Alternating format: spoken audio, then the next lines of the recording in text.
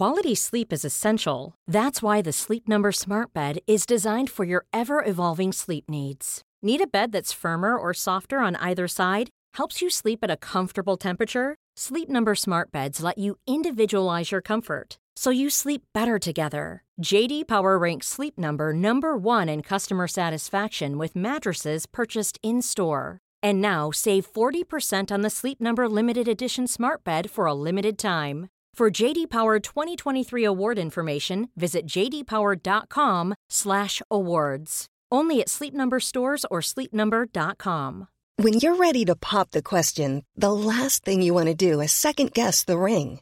At BlueNile.com, you can design a one-of-a-kind ring with the ease and convenience of shopping online. Choose your diamond and setting. When you find the one, you'll get it delivered right to your door. Go to BlueNile.com and use promo code LISTEN to get $50 off your purchase of $500 or more. That's code LISTEN at BlueNile.com for $50 off your purchase.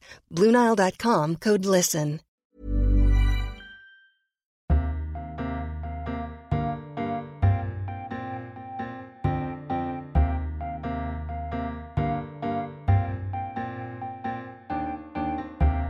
Welcome to a brand new edition of Freedom, Books, Flowers and the Moon, the podcast brought to you each week by the Times Literary Supplement. My name is Stig Abel, the editor of the TLS. Alongside me in a fine display of presenterly consistency is semi-professional vacationer and cheese muncher Thea Lenarduzzi. Thea, hello. Hello. Crack a new one. I know. I'll try and work Boring. something. All right. Everyone's a reviewer. Do make sure you're subscribed to this podcast and you can review it on iTunes, even if you just shout boring. Like Thea did. It always fills our hearts with joy to receive feedback like this one, which Thea sent me on email the other day from a man called Adam. Thanks, Adam. Who awards us a stately 3 stars under the heading, somewhat enjoyable. Ouch. He objects to the smatterings of irksome political correctness among the treasures, by the way. So do get involved, whatever gender you self-identify as. Thank you. Do please give us a go. See if you can beat Somewhat Enjoyable by Adam. This week on the Somewhat Enjoyable podcast, TLS features editor Ros Deneen has written the lead essay, a magisterial musing on the connection between booze and art. She'll be in the studio to talk to us about it. And talking of writers and addiction, and I'm not of course referring to Ros, David Foster Wallace was a great and inspirational figure of American letters. David Streitfeld this week lays claim to being his worst friend. He'll tell us why.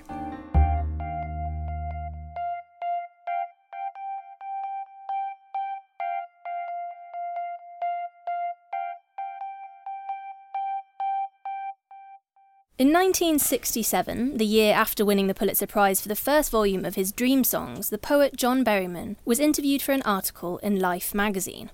When the profile appeared, published under the headline Whiskey and Ink, it bolstered a vision of genius in which the truly extraordinary poet, writer, artist is inseparable from his or her addiction to a particular substance, be it booze, heroin, or both. Whiskey and ink, the article explains almost matter-of-factly, these are the fluids John Berryman needs.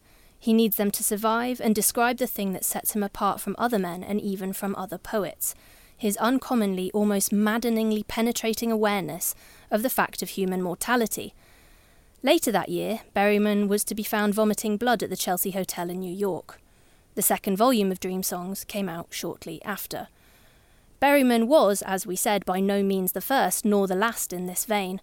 In no particular order, there's Raymond Carver, Jean Rhys, William Burroughs, Kurt Cobain, Billie Holiday and Amy Winehouse. And to this list we might now add, admittedly with a significant difference, she's now sober, Leslie Jameson, a writer best known for essays that rove freely and excavate deeply. In The Recovering, she has turned her tools on her own struggle towards sobriety, and it is from this fragile new state that she now writes. Ros Deneen, who has herself roved and excavated in an essay review of Jameson's book, joins us in the studio now to discuss this troubling relation of addiction to art. Ros, welcome. Thank you, hello. Can you start by giving us a sense of the book? Because it's a real hybrid text.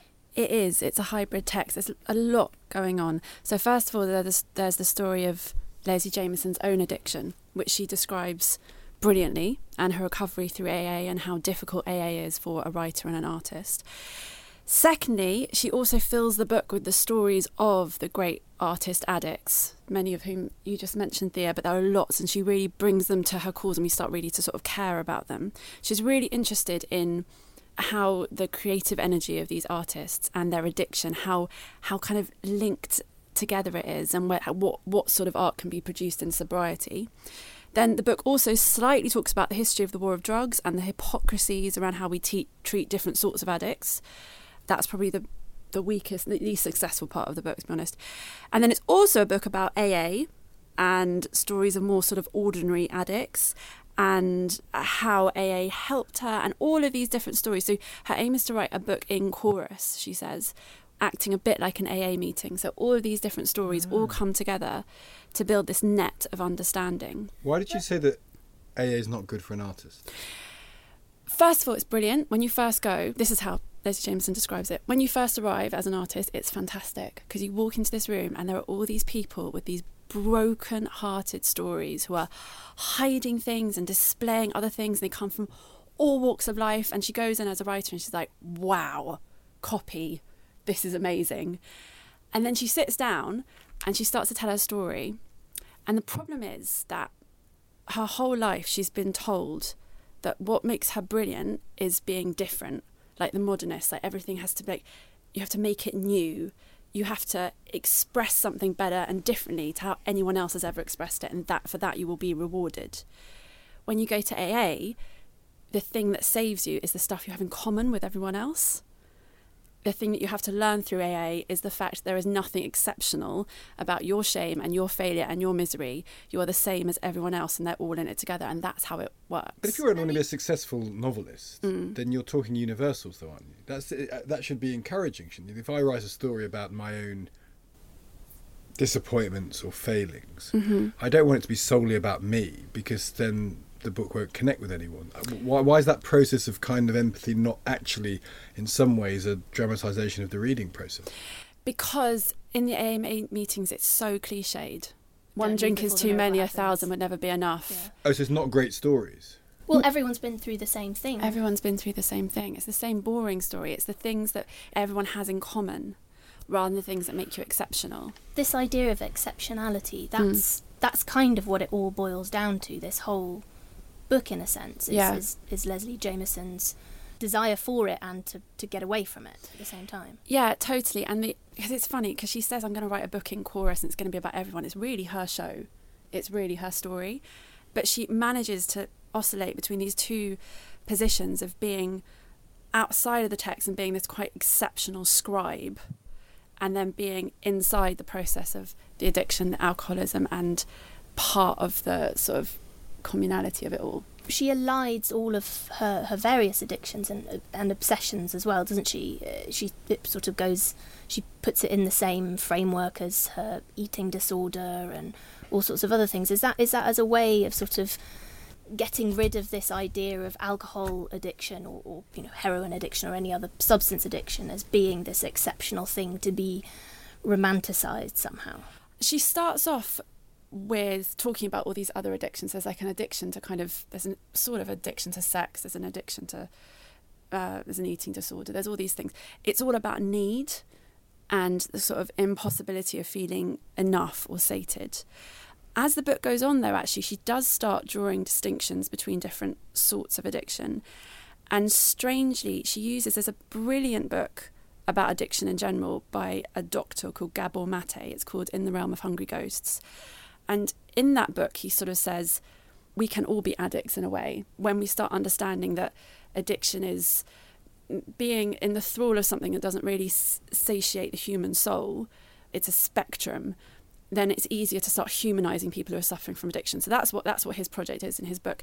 And she turns that and she says, I'm really sorry, but you can't say that a heroin addiction is the same as a shopping addiction. There's something quite special, which is true, but there's something perversely special about her addiction, about alcoholism, about... Oh, more so than heroin. Is that because the consequences are more manageable socially? No, not more so than heroin, but more so than addiction to work. Whereas what Gabor Mate does in his book is actually universalise and sort of make it easier to understand addicts. And he's doing that so that we can find a way, presumably, of of dealing with the problem Exactly. rather than ostracising or either raising people up on a pedestal as somehow different or keeping them below. Yeah. But it's also a platitude, isn't it, to pretend that exercise addiction is as bad as heroin addiction? Because by any normal standards, it isn't, is it? But I suppose the kernel is the same. Yeah, he's not saying that it's the same. He's saying that it's all a matter of degree rather than a matter of, these people are addicts and there's something deviant and wrong about them, and these people aren't and they can moralise. He just tries to get rid of that. There's some sort of need in everyone. But the flip side of that is that we think of artists boozing and writing drunk or taking drugs. There's a connection, isn't there? Sort of the ecstasy of art, taking yourself out of yourself. We romanticise addicts because we somehow feel that the artistic juices don't get going unless you have some form of chemical or input to it. Or even, it's almost like, I think, we see them as being martyred by their own superior vision, and maybe because these writers who we raise up as being extraordinary can see things so much more clearly than us, they have to cope somehow. I wonder if there's an element of that as well. It's like, they're off the wagon and we're on it like everyone else, but their being off the wagon sets them apart. And what she's trying to do in the book is to really kind of look at that arc of, I think she calls it the arc of rot and decay, this kind of idea of the story as the rises and the falls and the rises and the falls, and find out what happens to those artists, some of them when they get sober, when everything is quite flat. I mean, she's not sanctimonious about not drinking. She looks back at it and goes, that was living, that was sometimes incredible, and there's a real grief for the fact that it's gone. And when she starts writing about it at the beginning of the book, you're thinking, I think when I get to the end of this book, she's going to start drinking again. Yeah. Because of the way she's writing about it. And yet there's a similar elation, maybe elation is the wrong word, but there's a similar strength of feeling when she's writing about AA as well, and that's how you know. There is, and you're right, that's when you know that, she really is sober. She doesn't go back to drinking at the end of the book. But that is, unfortunately, when the book begins to falter, it gets it's still compelling, it's still beautifully written, but it gets a little bit sentimental. Like the language of... But the AA is sentimental, isn't it? Exactly. And the language of recovery, where there's just... It's like unrelenting sight. There's no up and down. Inner power and stuff like that. Whenever I read about it, it feels like you're locked in a lift with Scientologists or proselytizers, where whenever the terminology is very insistent, it feels hard. I mean, I've never been there, so I don't know, but it feels hard to get over that terminology to me, because it has some of the trappings of pseudo-religion or religion. Right. And that's what David Foster Wallace really addressed in Infinite Jest, which is a book that Leslie Jameson turns to quite importantly, sort of about 2/3 of the way through the book, and finds really helpful. And she says, yes, he critiques all the AA language and he identifies all these criticisms that you just pointed out, but he is still alive to its miracles. It's the thing that saved him, it's the thing that saved her. And they find in the end that the cliche is actually the addiction, and the miracle is the boring, unrelenting sight. She uses this phrase towards the end of the book. It's EFD, it's every fucking day. She gets up, she gets stressed.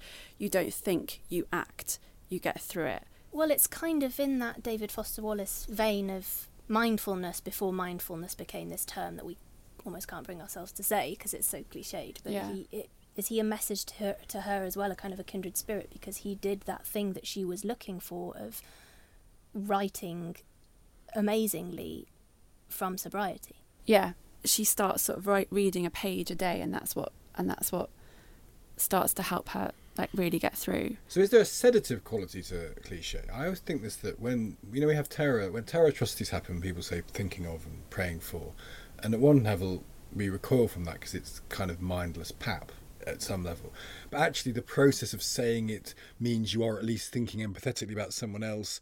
There's a kind of sedative process that if you can frame something within a cliche, it means someone else has already experienced it. It means someone else has travelled down that route, which means someone else has got through it. So when you use cliche, as happens at AA and in other situations, maybe actually the act of it shows that there is a well-trodden path, and maybe that's what you're looking for, to show that your path isn't just headed off into nowhere where you have no control. It's good to know that people have sort of used that. The well-used nature of the words is somehow reassuring.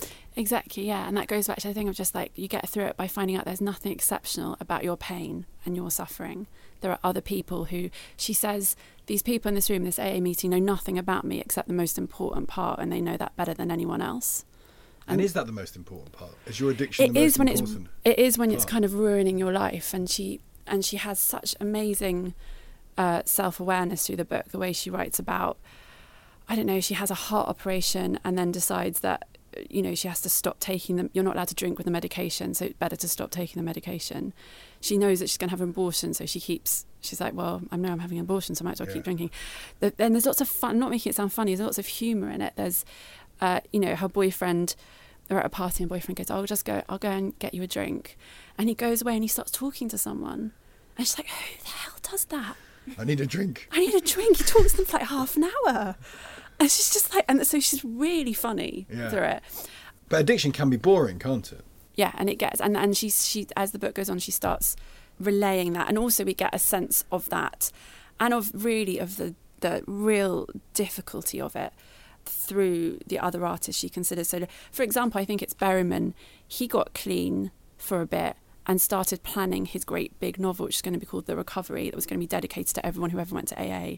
And he started writing it, but then he relapsed. And so she explores all of that. And is there evidence, the writers that she refers to, is there evidence of people getting sober and writing well? Because there's this...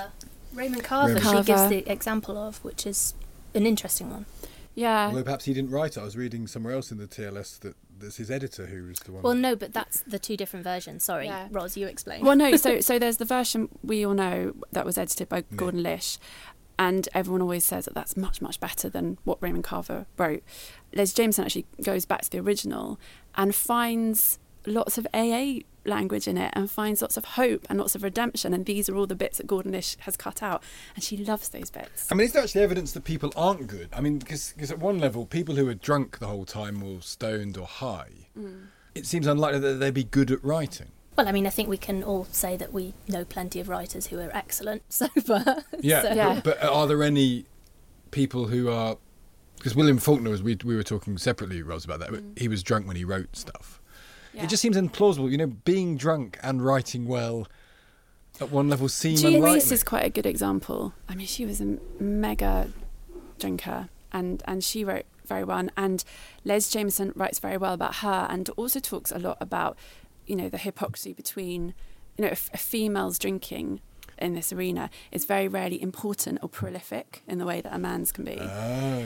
So what, we pity a female drinker, but we regard a male drinker We think as she's part a of bad that. mother. And a male drinker, we think, it's part of the charm. It's part of their charm. It's part of their thing. And she's a bad mother. She's not caring for someone else, or she's not. And so Leslie Jameson really addresses that. And there's the story as well, quite early on in the book. It's quite shocking of Jean Rhys's 3-week-old baby, who died because he was left by a window in Paris and got pneumonia. And Jean Rhys was panicking that he hadn't been christened, so her partner bought 2 bottles of champagne, and she wrote in her diary, you know, he died when we were happy after having drunk 1 bottle of champagne. It's a devastating story.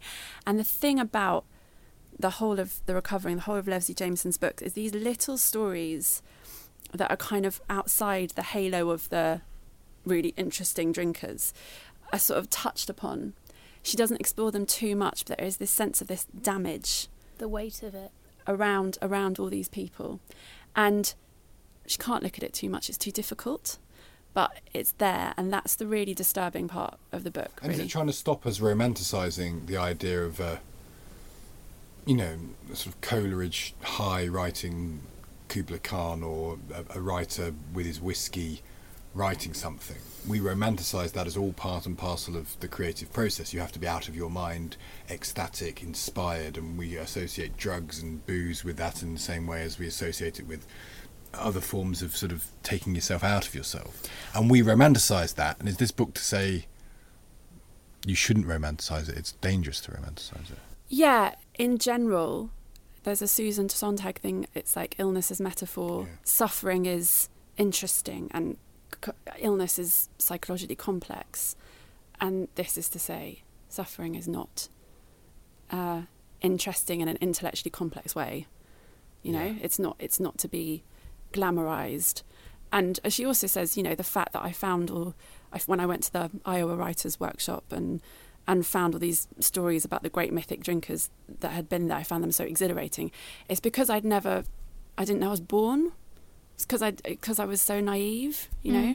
She does display the excitement and glamour of the early days of drinking and all that sort of stuff, but she's under no illusion and leaves us under no illusion that sobriety is difficult and hard won and unrelenting, but better.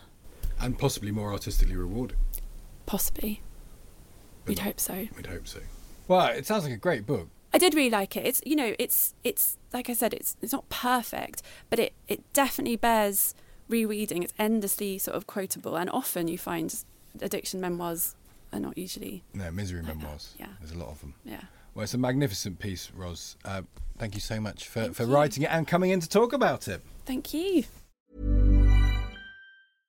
This is Paige, the co-host of Giggly Squad, and I want to tell you about a company that I've been loving, Olive & June. Olive & June gives you everything that you need for a salon-quality manicure in one box. And if you break it down, it really comes out to $2 a manicure, which is absolutely insane. It's also so easy to get salon-worthy nails at home with Olive & June. The difference between how your nails used to look when you did them yourself and now with the Mani system is a complete game changer. The best thing about Olive & June, too, is it's a quick dry. Dries in about 1 minute, lasts for 5 days, and full coverage in up to 1 to 2 coats. Visit oliveandjune.com/perfectmani20 for 20% off your first system. That's oliveandjune.com/perfectmani20 for 20% off your first system.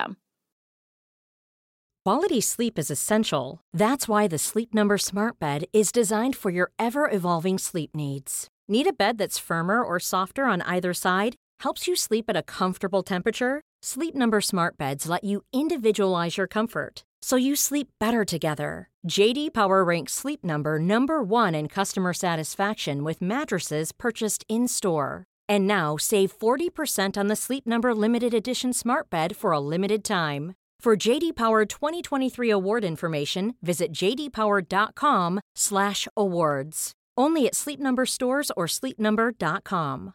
Ready to pop the question? The jewelers at BlueNile.com have got sparkle down to a science with beautiful lab-grown diamonds worthy of your most brilliant moments. Their lab-grown diamonds are independently graded and guaranteed identical to natural diamonds, and they're ready to ship to your door. Go to BlueNile.com and use promo code LISTEN to get $50 off your purchase of $500 or more. That's code LISTEN at BlueNile.com for $50 off. BlueNile.com, code LISTEN.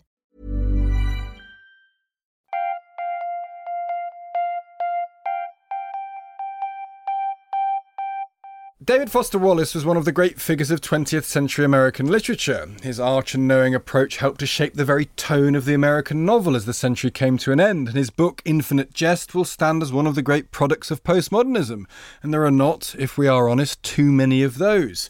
Imagine the thrill of being friends with this creative genius, on hand to observe his workings, the very process by which these great cultural ornaments were forged and burnished. This is how David Streitfeld begins his account of that experience. I was David Foster Wallace's worst friend. He would send me letters and I wouldn't answer them. He would send works in progress with forlorn notes. You're under no obligation to read or pretend to have read the enclosed, he wrote on one piece. I didn't. But David was close to a writer who wrestled with this question, which all writers must answer one way or another. How much of myself am I willing to give away to get what I want? Well, to tell us the answer and other assorted memories is David Streitfeld. David, hello.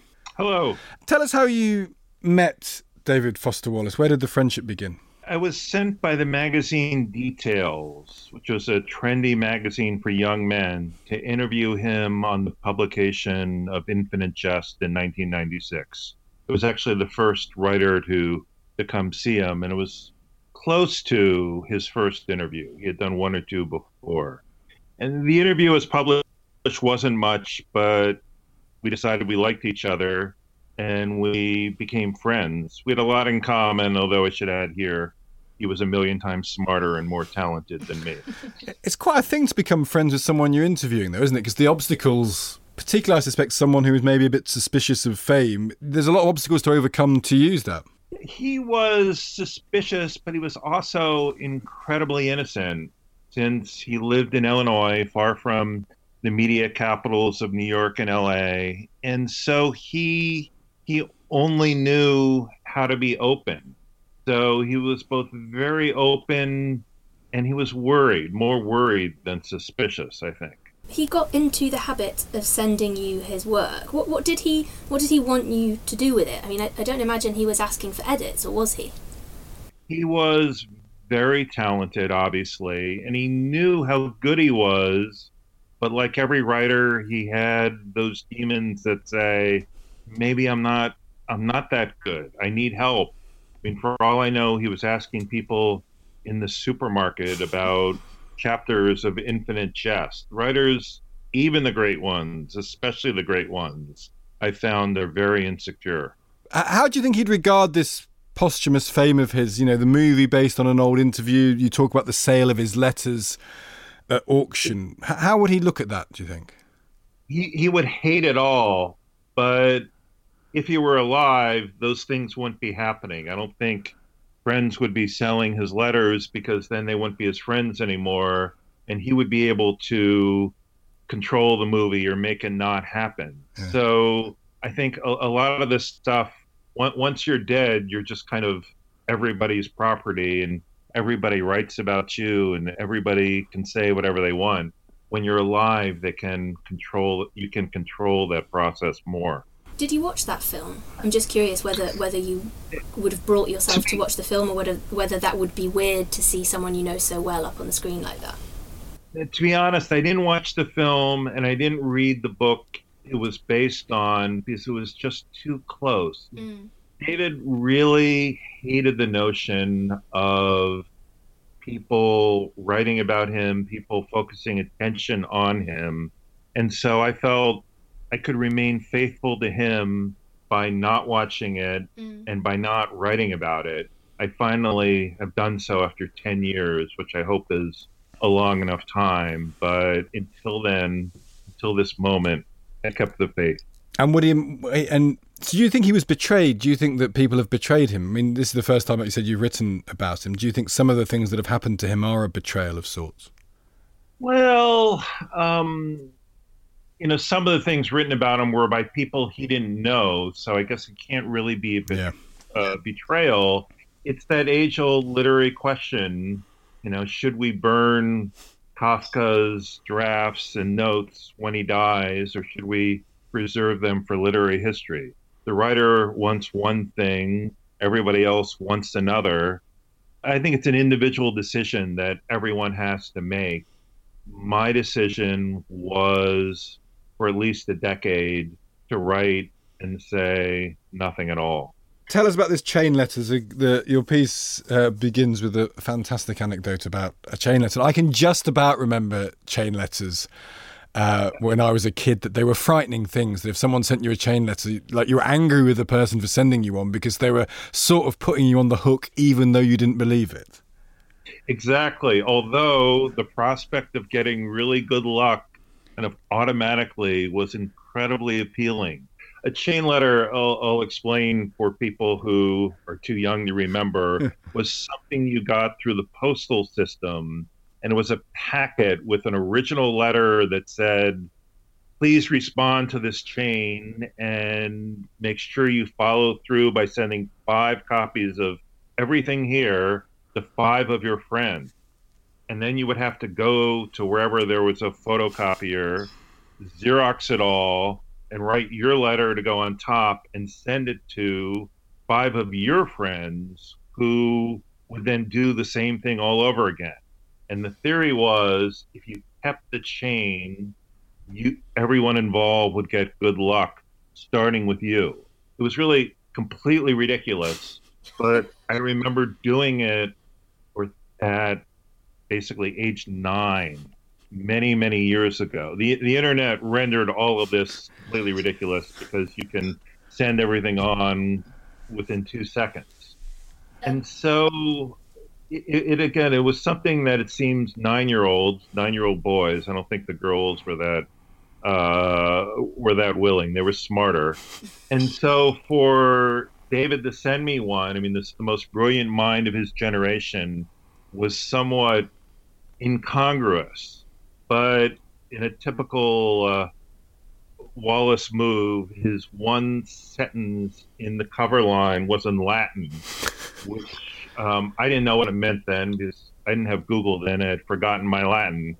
But it was effectively, No man is wise at all hours, which in David speak means I need all the help I can get.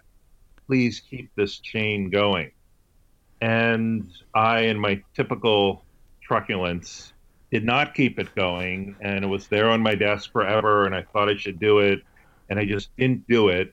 One literary oddity is one of the other recipients was Jonathan Franzen, who was a good friend of David's, and I assume, I've never asked Franzen about it, I don't know him, but I assume he kept the chain going because his career, his next book was The Corrections and sold, 4 million copies. So that's proof. I mean, if we needed proof that chain letters work, that's it right there. Yes, and if we needed proof that I really blew it, it's right there. From now on, I'm answering all chain letters that I get, but I haven't got one in 25 years. I mean, this was in 1996, so it can't have been long after Infinite Jest came out. Right. So presumably the luck that he was referring to or hoping for was kind of in the reviews and the critical reception, because I suppose when that book first came out, the reviews were quite mixed, I think. Right. I have a somewhat revisionist history of Infinite Jest, which is there is this notion now that it was the major work of American fiction of the last 20 years or 25 years. At the time, it was very mixed. There were some people who thought it was great, but a lot of people just resented the notion that they had to read or were supposed to read or were being recommended this 1,000-page novel by this brainy guy that gave them a headache. It seemed like a lot of work. And famously, Michiko Kakutani and James Wood, I think, both said that they didn't rate it, and one of them, I think, called it terrible, and then later, subsequently, they revised their opinions. Right. I don't remember Wood, but Kakutani, she gave it a mixed review, maybe 60% positive, 40% negative. It was not the review of your dreams if you were the writer. Did he care about that sort of thing? He cared, and then he hated himself for caring, and then he hated himself for, I don't know what the next level would be, for even thinking about caring. He always said, or at least said more than once, that he lived in Illinois, which is fairly far from the literary centers. Because if he lived in New York, he would have to be going down to the newsstand, to the magazine store, every 5 minutes to see if there was a new magazine mentioning him. So he wanted it, he wanted to see it, and yet he hated himself for going to see it. He hated himself for even wanting to see it. This was, even aside from his horrible depression, this was a guy who had many mixed emotions. And how central was his role as a writer to him, do you feel? Because as you said, there was, he talks about depression and those issues around addiction. Was that connected in some way to his view of his success or otherwise as a writer? Because we've just been talking actually about the connections, often specious, between addiction and art. How did it work with him, do you think? I think with him, his identity as a writer, of someone who actually is sitting there putting words on a page, or I guess words on a computer, was very central. And it was the one thing that he found that he could hold on to and that would work for him and would help for him.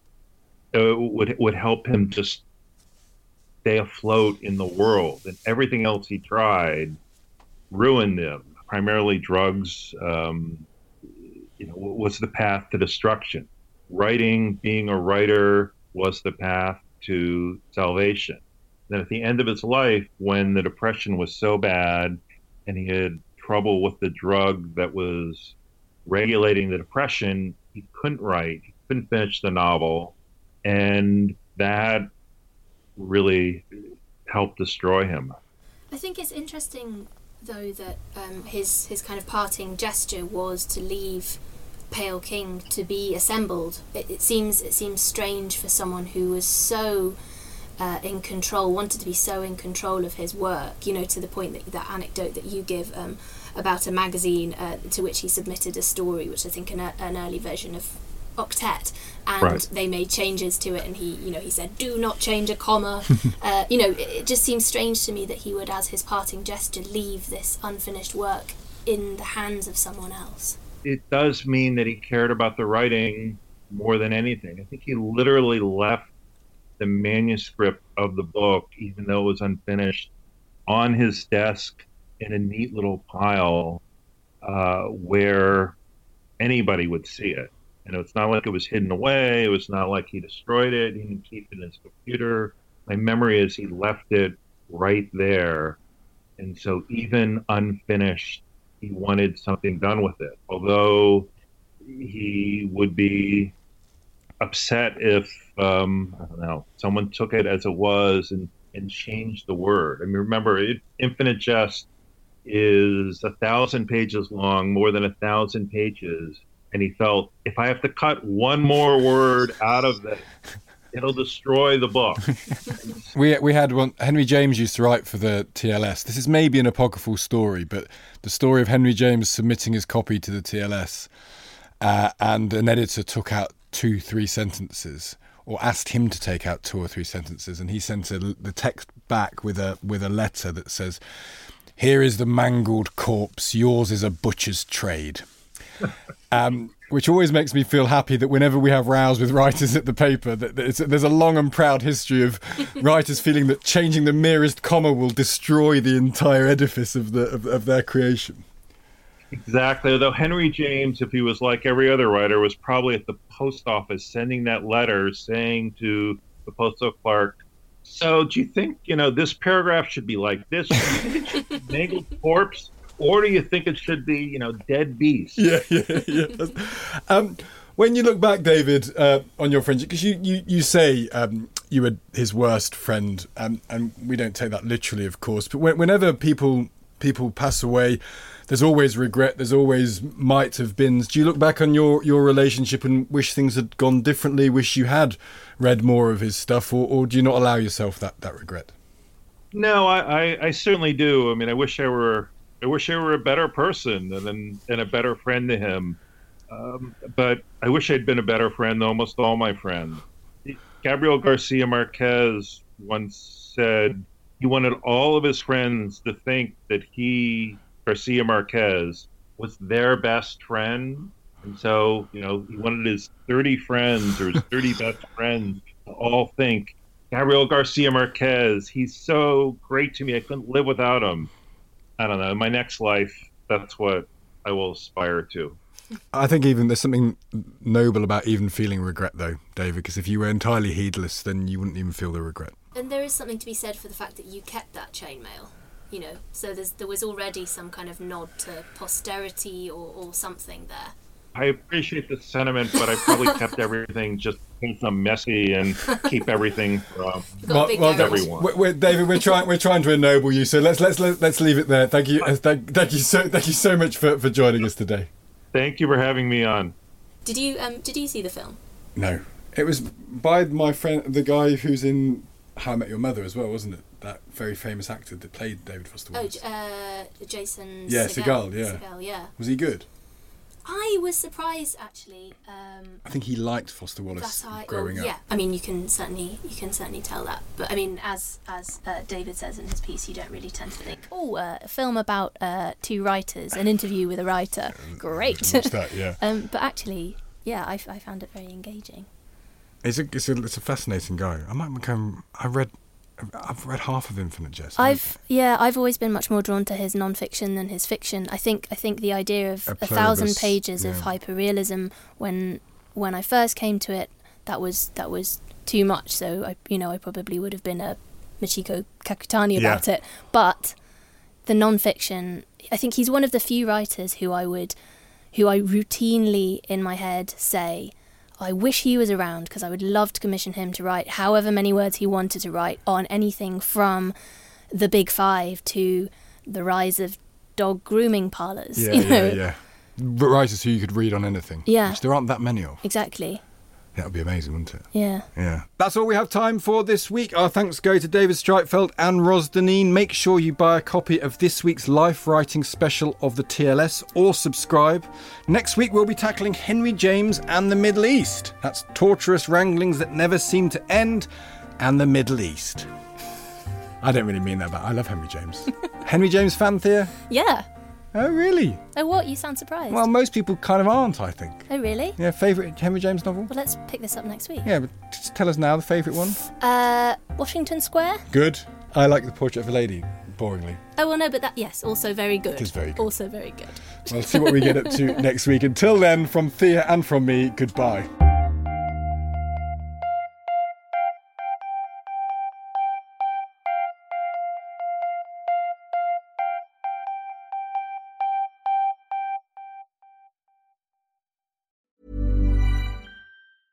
Cool fact, a crocodile can't stick out its tongue. Also, you can get health insurance for a month or just under a year in some states. United Healthcare short-term insurance plans, underwritten by Golden Rule Insurance Company, offer flexible, budget-friendly coverage for you. Learn more at uh1.com. Hey, it's Paige DeSorbo from Giggly Squad. High quality fashion without the price tag. Say hello to Quince.